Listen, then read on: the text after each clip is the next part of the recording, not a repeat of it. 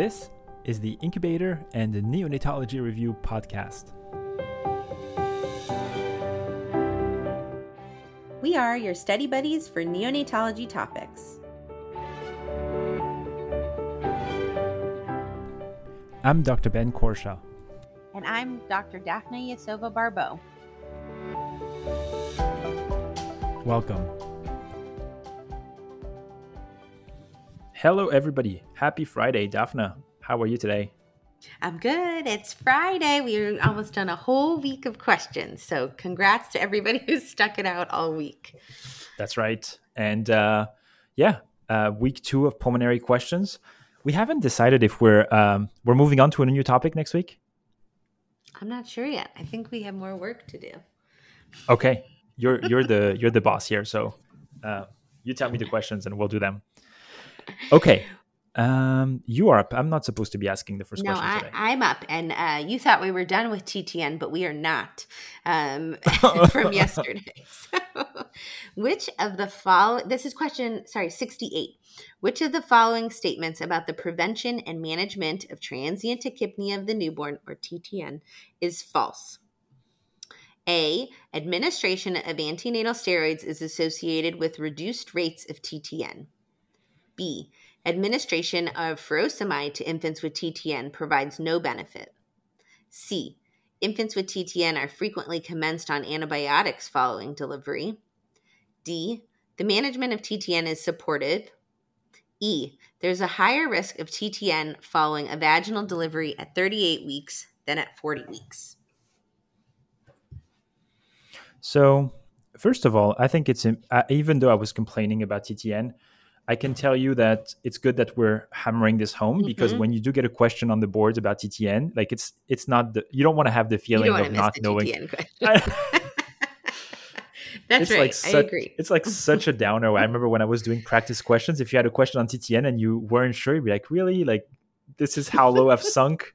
Well, it's interesting. It teaches you a lot about early lung physiology if you really understand, the mechanism. Anyways, that's right. That being said, I thought this was a hard question. That's why I gave it to you. So let's see which statement about TTN is false. I'm going to go one by one. Choice A, administration of antenatal steroids is associated with reduced rates of TTN. I actually know that to be true. I have, as a resident and fellow, dug through the literature thinking that antenatal steroids were going to be helping reducing in BPD. And the data clearly shows that it doesn't help with BPD directly, but maybe indirectly because it improves the initial symptoms of respiratory distress after birth. And so having had to dig through that data, I know that to be true. So I'm going to check it off for now. And we're moving on to choice B. Administration of furosemide to infants with TTN provides no benefit. That is true too. The sad truth about furosemide is that a lot of us use it and there's really never any evidence that it does anything, even though at the bedside we may see some clinical improvements. And it's one of these things that I don't know if I can go on a limb here and say that it's never going to be the right answer. Careful. I'm going to be careful. But furosemide is no credit. It's not the right answer for TTN. It's not the right answer for TTN. Even though TTN, as we said yesterday, is an issue of reduced clearance of fetal lung fluid, furosemide has not been shown to be helpful. And if you've practiced, I doubt anybody has used furosemide. It's very odd. It's a very odd type of management anyway. Okay, choice C. Infants with TTN are frequently commenced on antibiotics following delivery. The answer is yes to that. And the big problem is, I forgot who wrote this editorial in Pediatrics, but yeah, we never know if TTN is relatively normal and transitory, how much of a respiratory distress is considered quote unquote normal. So yes, the answer to that is it's true. So I'm left with two choices, choice D and E. Choice D, the management of TTN is supportive, agreed. If a baby is doing fine on room air and is just mildly tachypnic, we most likely time we'll just watch them. So yes, that's true. And finally, choice E, which I haven't reread yet, is most likely the wrong answer. But there's a higher risk of TTN following vaginal delivery at 38 weeks than 40 weeks. And that actually, I know to be false. Because obviously you've said it yesterday, right? I mean, as we go down in gestational age, the risks of TTN increase. Now, where this answer choice is kind of tricky is that there's data showing that for meconium aspiration, you may want to deliver a bit earlier. Like the mothers who had been delivered earlier had less meconium aspiration syndrome in their babies. And that's where you can get sort of tripped up by jumping between TTN and meconium aspiration. But in TTN, earlier is no better. So you want to be delivered a bit later. So that's choice E. That's right. That's correct. You walked it out. Good for you. I thought this was a tough question. I thought people could get tripped up on a lot of different things. So let's talk a little bit about the management of TTN. So administration of antenatal steroids. So as you mentioned, antenatal steroids, what they do is they actually enhance. So back to our clearance of fetal lung fluid, they enhance fluid absorption from the alveoli because they increase the ENaC expression. So the epithelial sodium channels, it increases both the expression and the activity. And so it does over time help with the fetal lung clearance, therefore reducing rates of TTN when steroids were administered. And the studies were really done in women who are about 37 weeks with planned C-sections. Since we know that cesarean section without labor is a risk for TTN, that was the target population. And so what they found was really short-term benefits, no significant benefits like to discharge or some of the other things they were looking for. And so we're not routinely giving, steroids to prevent TTN. And that's why, even though they had less TTN, it didn't change really any of the major hospitalization outcomes they were looking for. So like you said, there have been a number of studies on furosemide in neonates with TTN and found that administration, either oral or IV, had no impact on the duration of symptoms or hospitalizations. So we don't use that. And then infants with TTN are frequently commenced on antibiotics following delivery.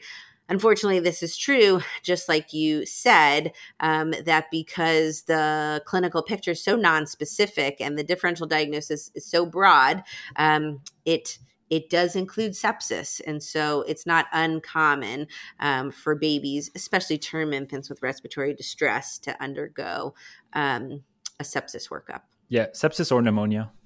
Yes, absolutely.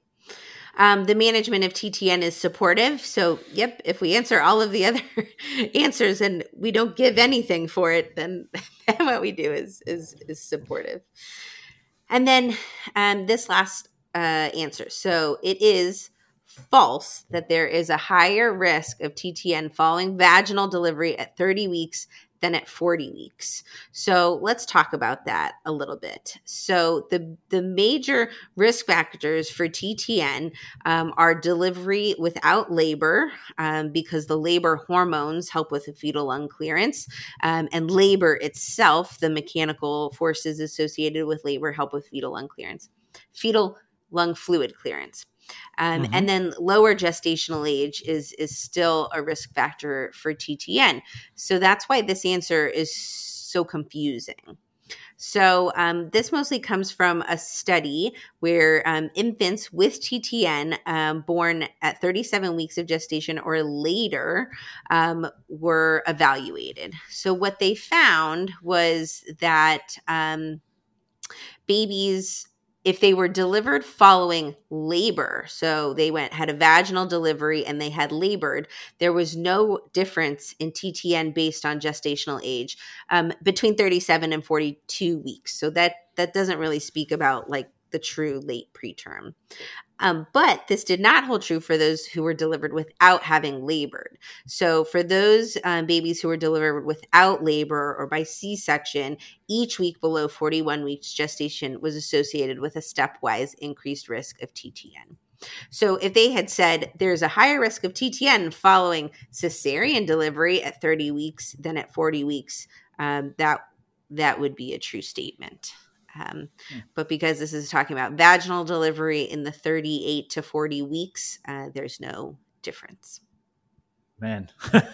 I know. I got that question wrong. So Yeah, you got it right. Good for you. But I lucked out because it was the last choice and I sort of had to rule out the other four. Anyway. All right, Daphne, let's go. I'm next. Okay, yeah. Next question. This is not such an easy one either. Mm-hmm. Question 70. A male infant is born at 26 weeks of gestation and is now 44 weeks post-menstrual age. He has developed severe bronchopulmonary dysplasia and requires respiratory support with ventilatory settings of PIP of 28 centimeters of water, a PEEP of +8, and a respiratory rate of 40 breaths per minute with an FiO2 requirement of 60%.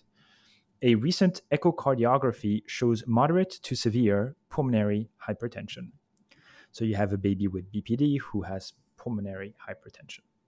Which of the following statements about the pathophysiology of pulmonary hypertension in BPD is false?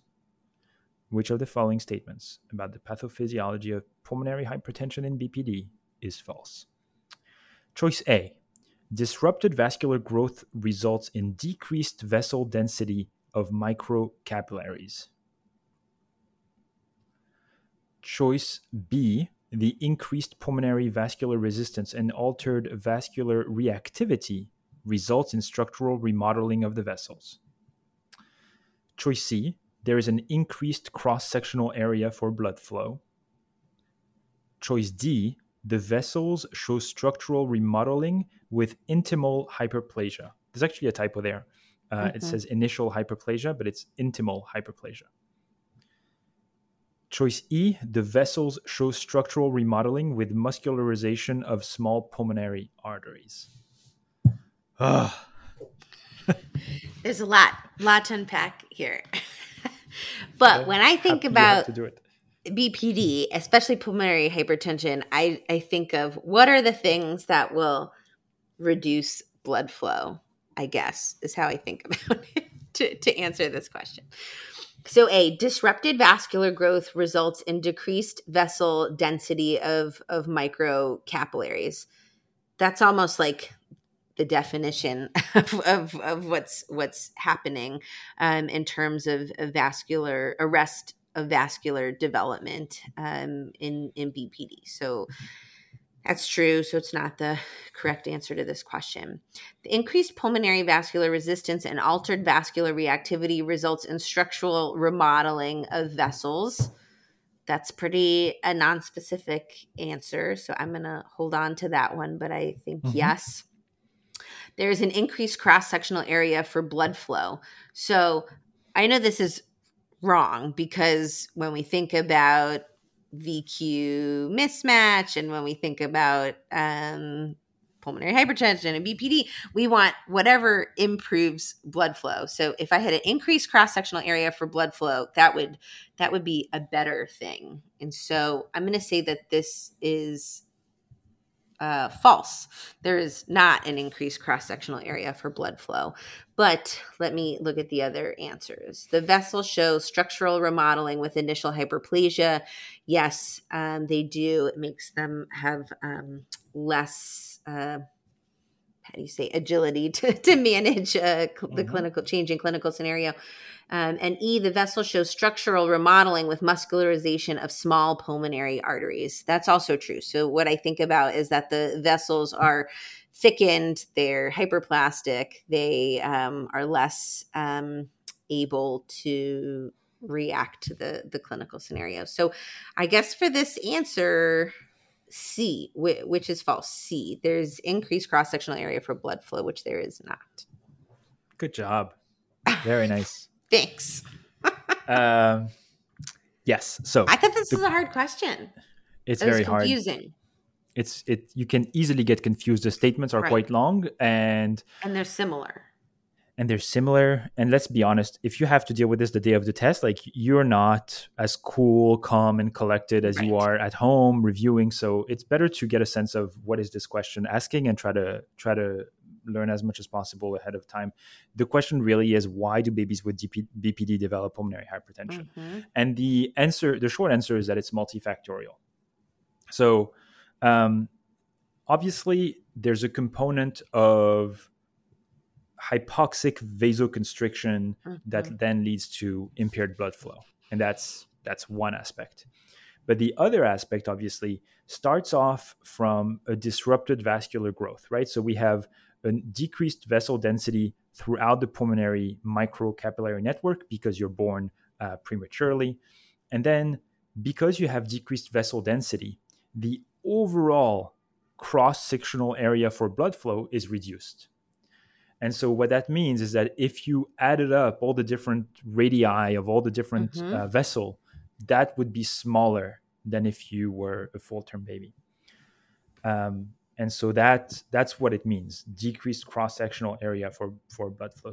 So obviously, what's interesting in this answer is that statement A and C are opposed when Mm-hmm. so Mm-hmm. statement A was saying disrupted vascular growth results in decreased vessel Sure. density of the microcapillaries. So then if that's true, then there's automatically a decrease in the cross-sectional area Mm-hmm. available for blood flow. And choice C says there's an increased cross-sectional. So right away, those two statements are in opposition, and you almost have to decide which one Which is right, one? which one is Right. wrong.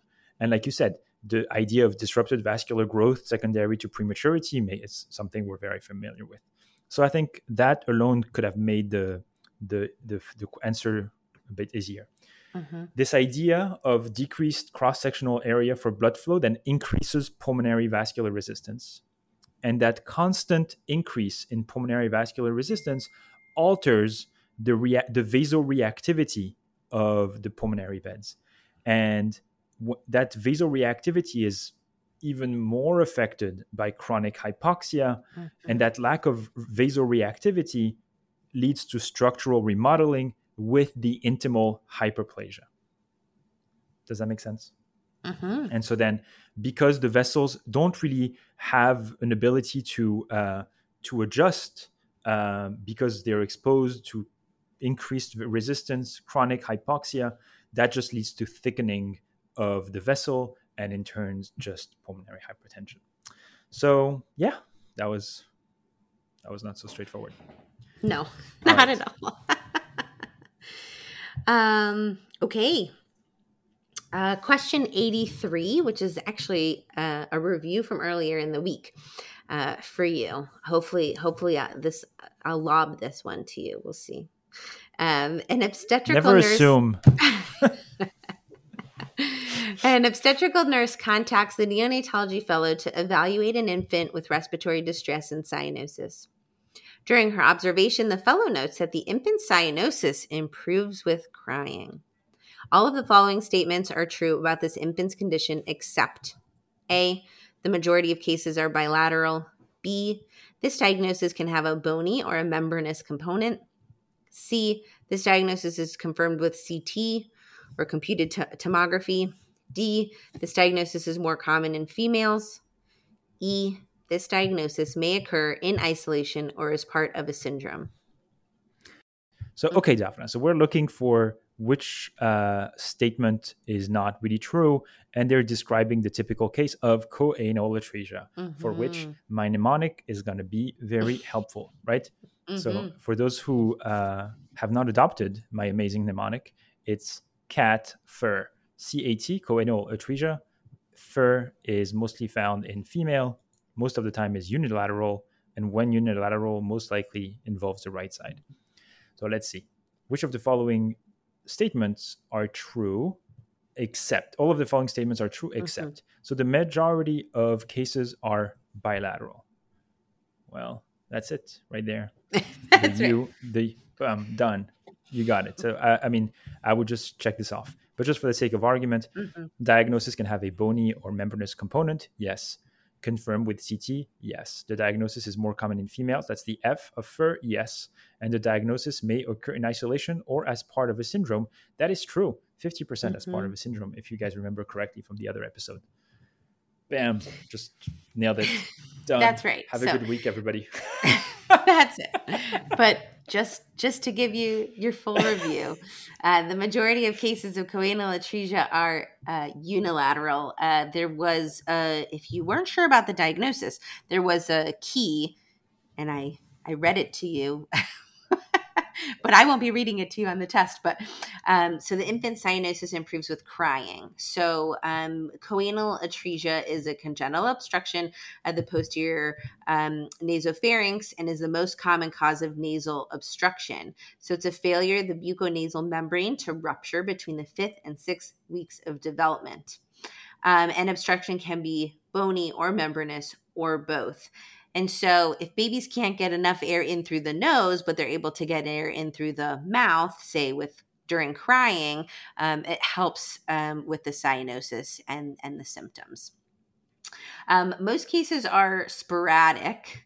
However, the majority of patients with choanal atresia do have associated malformations.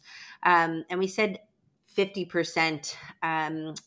But there are a number of associations. So the one we reviewed earlier in the week was the associated syndrome of Charge syndrome, C for coloboma of the eye, H for heart defects, A is atresia of the choanal atresia. The R stands for retardation of growth and or development. The G is kind of GU abnormalities, genital or urinary. And E is for ear abnormalities, and there's frequently hearing loss or deafness.